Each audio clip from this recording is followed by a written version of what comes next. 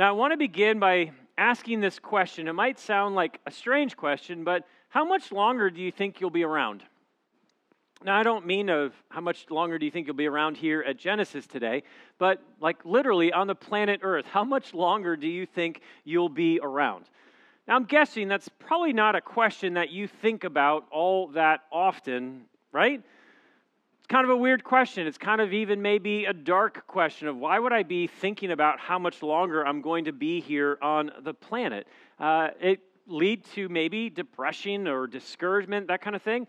But I think we don't think about questions like that all that much, partly because we're more consumed with thinking about just trying to make it through today.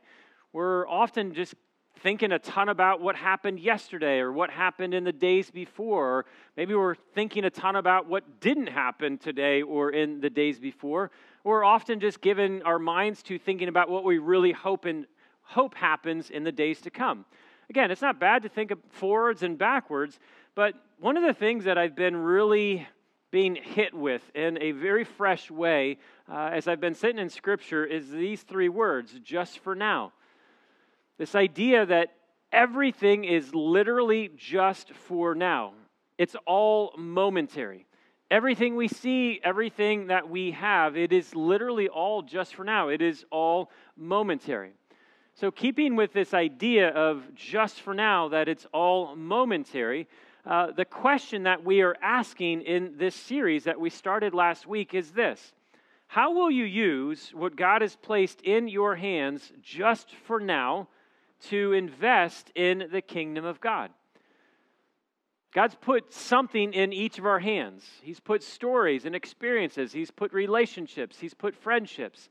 He has put resources. He's put skills and jobs and different gifts and abilities. God has put something in our hands. So how can we use what God has placed in our hands just for now, just to help a few people catch a glimpse of God? Just to help people see who God is and what God is like and to see what His kingdom is like. Now, for today, we wanted to talk about something that is not talked about all that much. It's talked about actually a ton in culture. The movies that we watch and the TV shows and the songs that we sing and the things that we read, it's talked a lot about in culture, but it's not talked about hardly ever in church. And what we're talking about today is something that has been or one day will be common to all of us here, regardless of your age, regardless of your gender, but something that is common to all of us. It either has been common or will be common is singleness. Now, I say has been common because it's safe to say that no one here got married within your first 2 or 3 weeks of being on the planet, right? Most of us spent the first 3 decades of our life with singleness in our hands. And I say 3 decades because the research now shows that most people are getting married towards their later 20s. So most people are going to spend the first 3 decades of their life with singleness in their hands. Now, I also say will be single because unless you die at the exact same moment as your spouse, well, you will be single at some point this side of heaven again. Now, for Kyla and I, Kyla is my wife, we will celebrate this coming Friday our 22nd anniversary of being together. Now, that is also a public announcement that Valentine's Day is this Friday, so just be prepared. But as I look back at my singleness, I've been married for 22 years. And so for the last 22 years, it hasn't been in my hands. But as I look back to when singleness was in my hands, here's what I remember most about singleness. I hated it. I absolutely hated it. I viewed singleness as something that I just had to endure and survive and do the best I could to get out of as quickly as possible. The other thing I remember about when I was single is I was wicked insecure.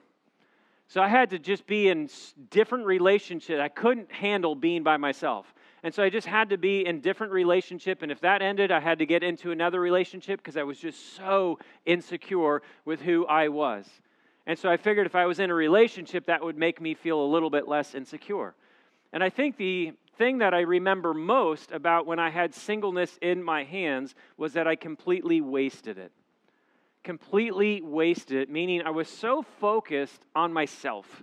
I couldn't think much beyond myself in my years of singleness, of what I wanted and when I wanted it and how I was going to make that happen. I was just so self-centered, so self-focused in my singleness that looking back, I just missed what God actually had for me in the midst of singleness in my hands. Now, as I look back to when singleness was in my hand, I don't remember anyone. What I do remember, actually, is everyone telling me this one message. And the one message that I remember everyone telling me was this: hang in there, Michael. You'll get married one day.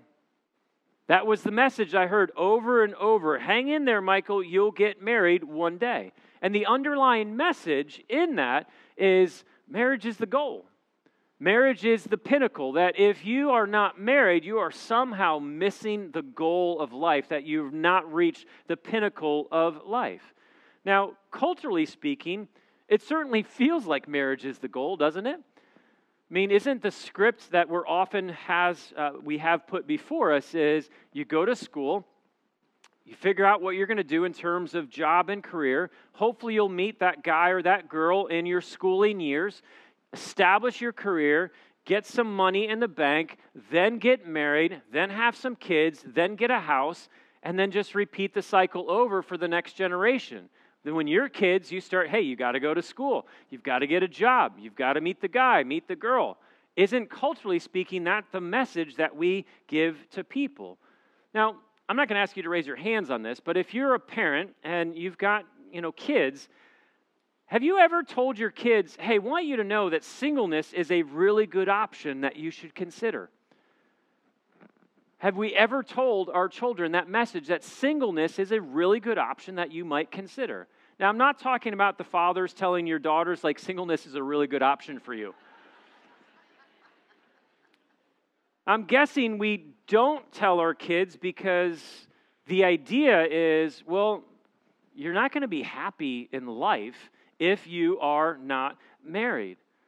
Now, maybe we don't come out directly and say it like that, but isn't that the underlying message that we often give? And I think it's often very subtle and it's very discreet. We don't even know that we're doing this, but it also shows up in the questions that we ask people. We'll ask people the question, so are you married? And that might seem like a really simple and a harmless question that we can ask, but our response to their answer when they say, well, no, I'm not, it communicates a lot. Meaning we maybe don't say anything in response, but the look on our face when they say, no, I'm not married is, wow, what a bummer it is to be you. We might not say it, we might not give voice, but the look on our face often communicates that. And it really only serves to communicate the bigger idea that being single is kind of like having a disease. No one wants it, can't find a cure for it, but it must be a bummer to be you if you are single.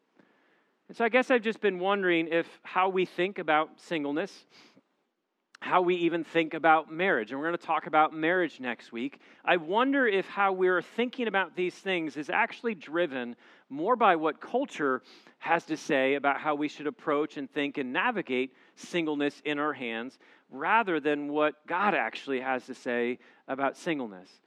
So the question that I'm asking today is, well, what does the Bible actually have to say about singleness? What does God have to say to those who have singleness in our hands?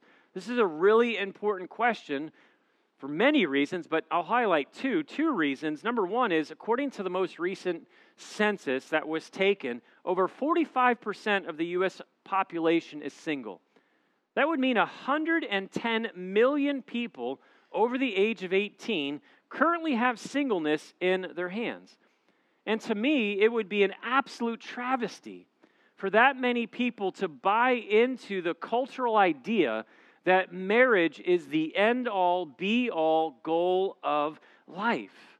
Don't get me wrong, I am thankful for my marriage. Marriage is good, but nowhere in Scripture will you ever be able to find a verse that will tell you that marriage is the goal of your life. Marriage is good, it's gift, all those things, but it's not the goal of life. And the second reason why we need to think through what does God have to say about singleness is God is not silent on singleness, meaning he has much to say in the scriptures about singleness. Now, if we don't understand with clarity what God has to say about singleness, if that's what God's put in our hands, then much like what my story is, I wasted it. I spent more time trying to get out of it than actually see what God has for me in it, completely miss it. I just don't want 110 million people to miss what God actually has put in their hands. So what does the Bible actually have to say to us? What does God have to say to us about singleness? Is it really a curse? Is it really a disease? Is the idea of singleness, it's like you're a senior in high school, but you're just stuck on the freshman team. You just can't seem to get off that team, but you really want to be off that team. What does God have to say to us about singleness? Now, I think many people would quickly just kind of skip over the Old Testament completely and jump to the New Testament of what does the New Testament have to say about singleness. But if we're going to understand really the New Testament message, we need to first understand and look at what did the Old Testament actually have to say about singleness. Now, this might surprise you, but in the Old Testament, singleness was despised by the people of God. Singleness was absolutely despised by the people of God because the people of God took God very seriously on the commandment that God gave in Genesis chapter 1. Verse 28, then God blessed them, and he said, be fruitful and multiply. Fill the earth and govern it. Reign over the fish of the sea, the birds in the sky, and all the animals that scurry along the ground. So, to remain single was considered to be disobedient to God's primary command. And so marriage and childbearing in that culture with these people became the primary sign or the standard of God's blessing on one's life. That if you're married and had kids, you must be one who is blessed by God.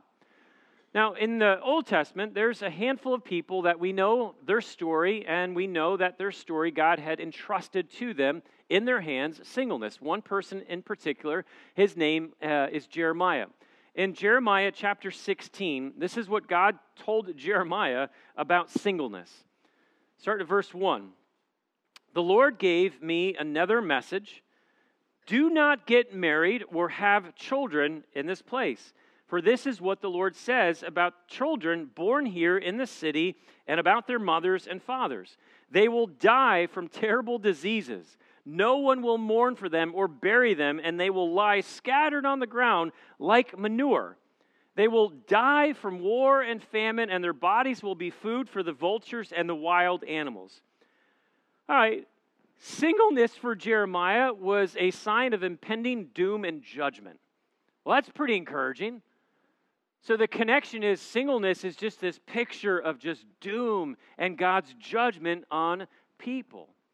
Now, to best understand, again, what God has to say about singleness in the Bible, we need to understand first the attitudes and the perceptions that people had towards singleness in the Old Testament, because if we don't, then we're going to miss altogether how Jesus flipped singleness on its head when he arrived. So when Jesus, an unmarried Messiah, comes bursting forth on the scene, he was not silent or quiet on people's wrong ideas and assumptions that they had been making for generations about singleness. Listen to what Jesus says when he's having a discussion with some religious leaders about marriage and divorce and singleness. This is what Jesus says in Matthew 19.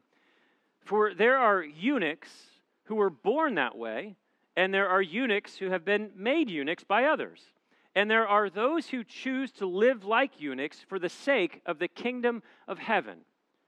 Now, if you're not familiar with a eunuch, well, a eunuch is someone who is a male who had been castrated. Now, if you're not familiar with castration, just ask Siri later and she will tell you. The reason for someone being a eunuch, largely in Jesus' culture, is eunuchs were entrusted with protecting and guarding high-ranking officials who had women in their household. So Jesus identified there's two types of eunuchs.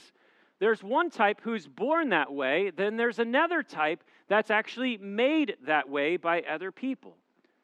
But then did you catch that Jesus introduces us to a third type of eunuch? Those who choose to live like eunuchs for the sake of the kingdom of God. There are those who will choose to live like eunuchs for the sake of the kingdom of God. Now, again, Jews, the people of God, would have seen this as absolutely reprehensible, because to be single would be to neglect the primary command to go forth and to multiply. But what Jesus does here is something that no one even thought possible. He makes a connection between singleness and the kingdom of God. So the question these religious leaders would be asking themselves would be, what does singleness have to do with the kingdom of God? Because in the Old Testament, expansion of God's kingdom was through physical reproduction or physical multiplication. Thus, if you're single, you're excluded from the kingdom of multiplying or growing the kingdom of God. But Jesus does something that no one else had ever done before. Jesus redeems singleness. Jesus redeems singleness. And how does he do that? Well, Jesus tells us that investing in and expanding the kingdom of God will not be by means of physical reproduction, but by spiritual reproduction. Consider one of the very final things that Jesus actually told anyone that was going to follow him. Men, women, all the folks that were following Jesus, this is one of the final commands that Jesus gives in Matthew 28. And Jesus came and said to them, all authority in heaven, this is Matthew 28, all authority in heaven and earth has been given to me. Go, therefore, make disciples of all nations, baptizing them in the name of the Father and the Son and the Holy Spirit, teaching them to observe all that I have commanded you, and behold, I am with you always to the end of the age.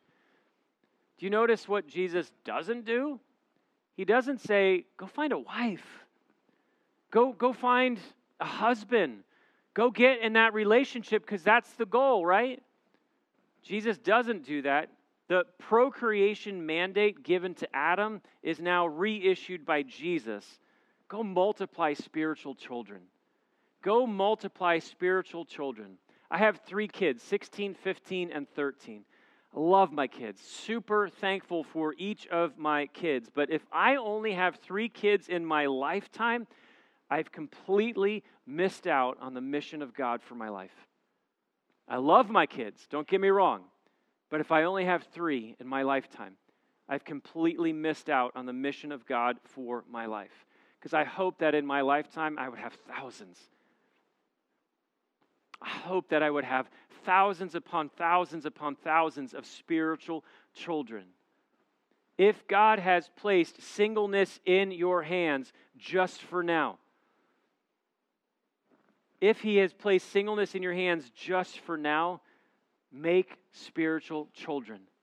In fact, make thousands of spiritual children. One of the New Testament teachings by a single man named the Apostle Paul teaches on marriage and singleness in 1 Corinthians chapter 7. And one of the things in Paul's teaching is he makes very clear that single people actually have a tremendous advantage over those who choose the path of marriage. And this is in 1 Corinthians in terms of an advantage over investing in the kingdom of God. This is in 1 Corinthians chapter 7, starting at verse 32. I want you to be free from the concerns of this life.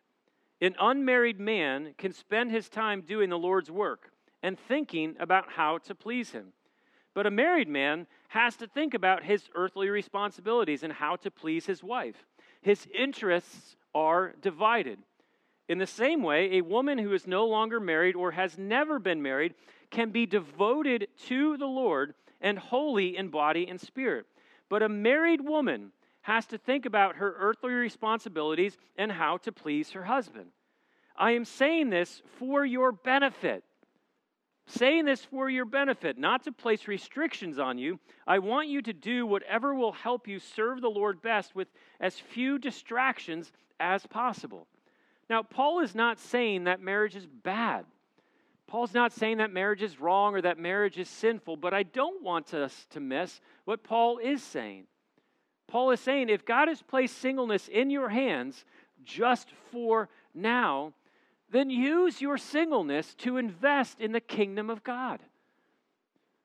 Use what He's given you to invest in the kingdom of God. I don't think any one of us would look at the Apostle Paul and be like, what a wasted life.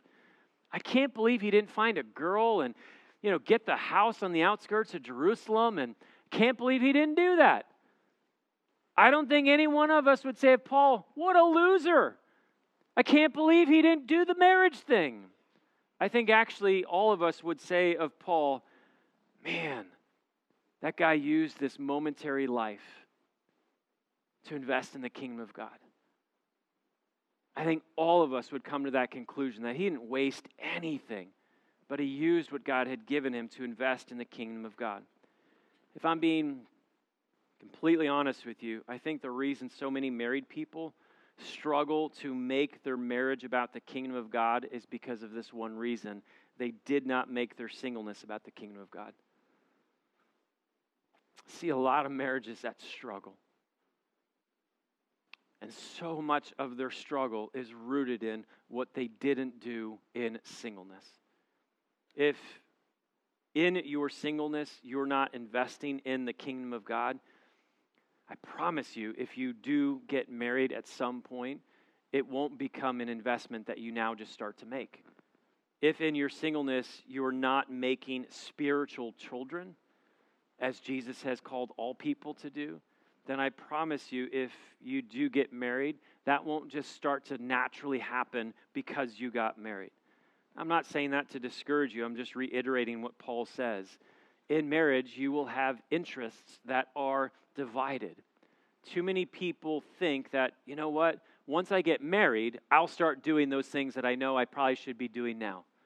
Once I get married, I will start doing that, only to discover that in marriage, that what you promised yourself that you would start doing is now just one of many things on a very long list of other things that you need to do.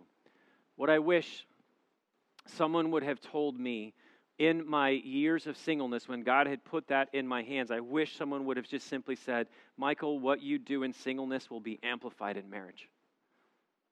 I wish someone would have told me that. Michael, what you are doing in singleness will not disappear in your marriage. It will actually only be amplified in your marriage. And so my encouragement is, if you are one that God has placed singleness in your hands, just for now, and whether it's for the next 6 months, for the next 6 years, or for your lifetime, invest in walking with God above all things. Do that now, and I promise you, if God puts marriage in your hands at some point, you will continue to walk with the same God that you walked with in singleness. Invest in your purity now. Do that. And I promise you, if God puts marriage in your hands at some point, you will continue to honor your wife and honor your husband with purity because you had already established that as a rhythm of your life. Invest in being generous in your singleness. And I promise you that if God puts marriage in your hands at some point, you will continue to live out the generosity that you had already been doing when singleness was in your hands. Invest in the mission of Jesus. If God has put singleness in your hands, then invest in the mission of Jesus, which is to make spiritual children. And I promise you, if God places marriage in your hands at some point, you will continue to do in marriage what you had been doing in singleness and investing in spiritual children. What you need to know is that the reverse of these things are just as true. Meaning, if you are neglecting your walk with God in singleness, do not think that once you get married, you'll start walking with God and it will be easy. Do not think that if you do get married at some point, that all your issues with purity will just magically go away. Too many guys that I meet with. Michael, must be so easy being married because you can just have sex anytime you want. And they don't take their purity and their singleness seriously, thinking, well, gosh, once I get married, all of my problems with pornography or all my problems with sexual sin will just mysteriously and magically disappear. I promise you, it will not disappear. Generosity. Well, you know what? It's really hard being on one income, and I promise, like, hey, once we start getting two incomes going, we're going to be so crazy generous. You won't. You won't. And I promise you, if the mission of Jesus is not the mission of your life now, in marriage, it will not just mysteriously become your mission if God puts marriage into your hands. Another way to say all of this is what is absent in singleness will be magnified as absent in your marriage. What is absent in singleness will be magnified as absent in your marriage. I want you to know that singleness is not just preparation for marriage. Singleness is not training ground to get married one day. Singleness, if that's in your hands, is to be used to invest in the kingdom of God. If God sees fit to put something different in your hand, then that's God's prerogative. But if He doesn't, then do not waste another moment of your life waiting for something to happen one day, completely missing what God's trying to do in your life and through your life today. I wanted to invite my friend Stephanie Jacob to come up. Stephanie. Let's clap for Stephanie. I realize you have no idea why you're clapping for Stephanie, but when we were thinking about this series and specifically this message on if God's placed singleness in your hands, we wanted to say, God, is there someone that is doing singleness really, really well? Like they're honoring you and God, you put it in their hands and they're being faithful with what you've given them. Stephanie was the first person that we thought of. Not because Stephanie is perfect, she's pretty close, but because she's navigating what God has given to her just for now really well. So that's why Stephanie is here. And so Steph, if you would, just give us a brief background on just your story, quick testimony as it were. So I was born in Egypt, and although I grew up in the States, I felt like I grew up in Egypt because my parents were really strict growing up. I also have an older brother who's really protective of me. So if you added a protective brother to the mix of strict parents, it meant that I couldn't date, especially until I'm 40, or so my dad says. But on a more serious note, I think that being able to grow up with parents who really led my brother and I in faith really molded me. And even though I did have that, it wasn't really until my junior year of college that my faith really became my own. Singleness is in your hands now, so just give us kind of the brief story of that and where you're at with that. I feel like growing up in the strict household that I didn't really date in high school. It wasn't a thought. And when I went to college, I was really focused on my academics and the ministry that I was a part of. So I didn't really seek it out. However, I was able to invest in the ministry that I was a part of in school, which was really wonderful. And then when I graduated, I was just really focused on what I wanted to do, where God was calling me, finding my home church, which here I am. So that was really what I was focused on. Currently I'm 26, and to this day, I've never actually really dated or been in a relationship, and that is something that I used to be so ashamed of because I was like, God, well, what's wrong with me? But that's something I've learned to appreciate because I'm not the type to just date, and I found that God has protected me from a lot because of that. And in the moments when I've tried to become that person, God would literally have whoever it is I was talking to ghost me. And I'm like, Lord, I know I prayed for that, but I didn't want you to really answer that prayer. All right, so singleness has been put in your hands. No idea, obviously, how long that will be. But how are you using singleness just to help other people just catch a glimpse? God, Jesus, and His kingdom. So while I was preparing for this, I learned that one of the definitions for single is actually whole. And I feel that He's been using me to share that with people, to tell them about Him and to have them to have them know that he wants to make them whole. And it's been funny because I thought God was using me for that purpose, but he's been really just trying to get me to see the condition of my own heart and seeing what parts of my life I have not given to him to make whole. I feel that others around me see Jesus when I am being vulnerable and willing to open up and share about what he's doing in my life. It's been hard. So how have you navigated just the realities that it's been hard? So what have you learned through all of that? It took me a very long time to learn that I am single not because I'm undesirable, but rather because God has me here in this season to really mold me and make me into the woman that I'm supposed to become. Feeling undesirable really stinks. It's not the best feeling in the world. And, when that lingers in my mind, I always have to rebuke it because if I don't, I will spiral from there.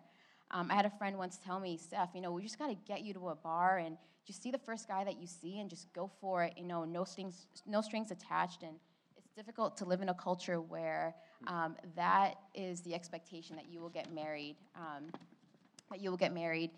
just as it is the expectation that you will make it to a certain level within your education. But I also can't compromise my standards or compromise my values to achieve that, because then the story becomes about me and not about God. And if I want people to see God in me, then I have to do it his way. Yeah. And then finally, I want to emphasize it is hard to be single when you desire the opposite of singleness. But I think through that, God has really taught me that I'm not alone. Singleness is not equal alone. And it took me time to believe that.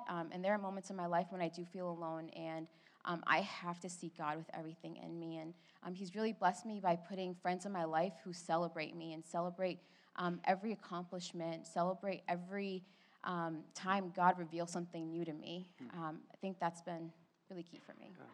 So in a room this size with this many people, I don't know, maybe it's half, our singleness is in their hands. What would your challenge or encouragement be to those who have singleness in their hands just for now? Say three things. The first one is singleness is not equal alone, and being in a relationship does not take away that feeling of alone. And the only thing that will diminish that feeling of alone is really just communion with Christ. The second thing is celebrate your singleness. It is fun. My friends and I, we have a blast. We will celebrate when I got into grad school, or when I got my job promotion, or when they got their job promotions, or whenever God's doing anything in our lives, we're always celebrating that, because when you're able to see God move in your life, you get excited to see what's next. And then finally, I would say don't put your life on hold, like not until you get married. Don't think like that. As cliche as it may sound, live your life now, go travel now, and I'd say even more than that, ask God and let it be a prayer that God would break your heart for what breaks his, because then when you're able to see that, then you invest in that. And God doesn't have you here to make you miserable, rather to have you experience him away this season that's essential for the next. How about married people? What encouragement or challenge would you give to those that have now marriage in their hands just for now? I would say change how you view single people. Can you say that again? I don't know if people heard that. Yeah, change how you view single people. Okay. Don't go up to a single person and say, hey, singleness is a gift, because my first thought is, well, Lord, does it come with a receipt? Yeah. But rather encourage them and share with them the mistakes that you made in your singleness and what you wish you can go back and do, because ultimately, there's purpose to singleness the same way that there's purpose to marriage. And the final thing I'd say is that people who are single are also leading fun and productive lives. And, my friends, they're here and they're serving 2 of 3 services, and they're always running after God, even though it's hard, and always trying to figure out what does it mean to invest in the kingdom? Where in their lives are they lacking doing that? Yeah. We're all in a part in our lives where we finally realize that God does not fund plans that are not his, and so we don't want to live outside of that. It's just not worth it. Yeah.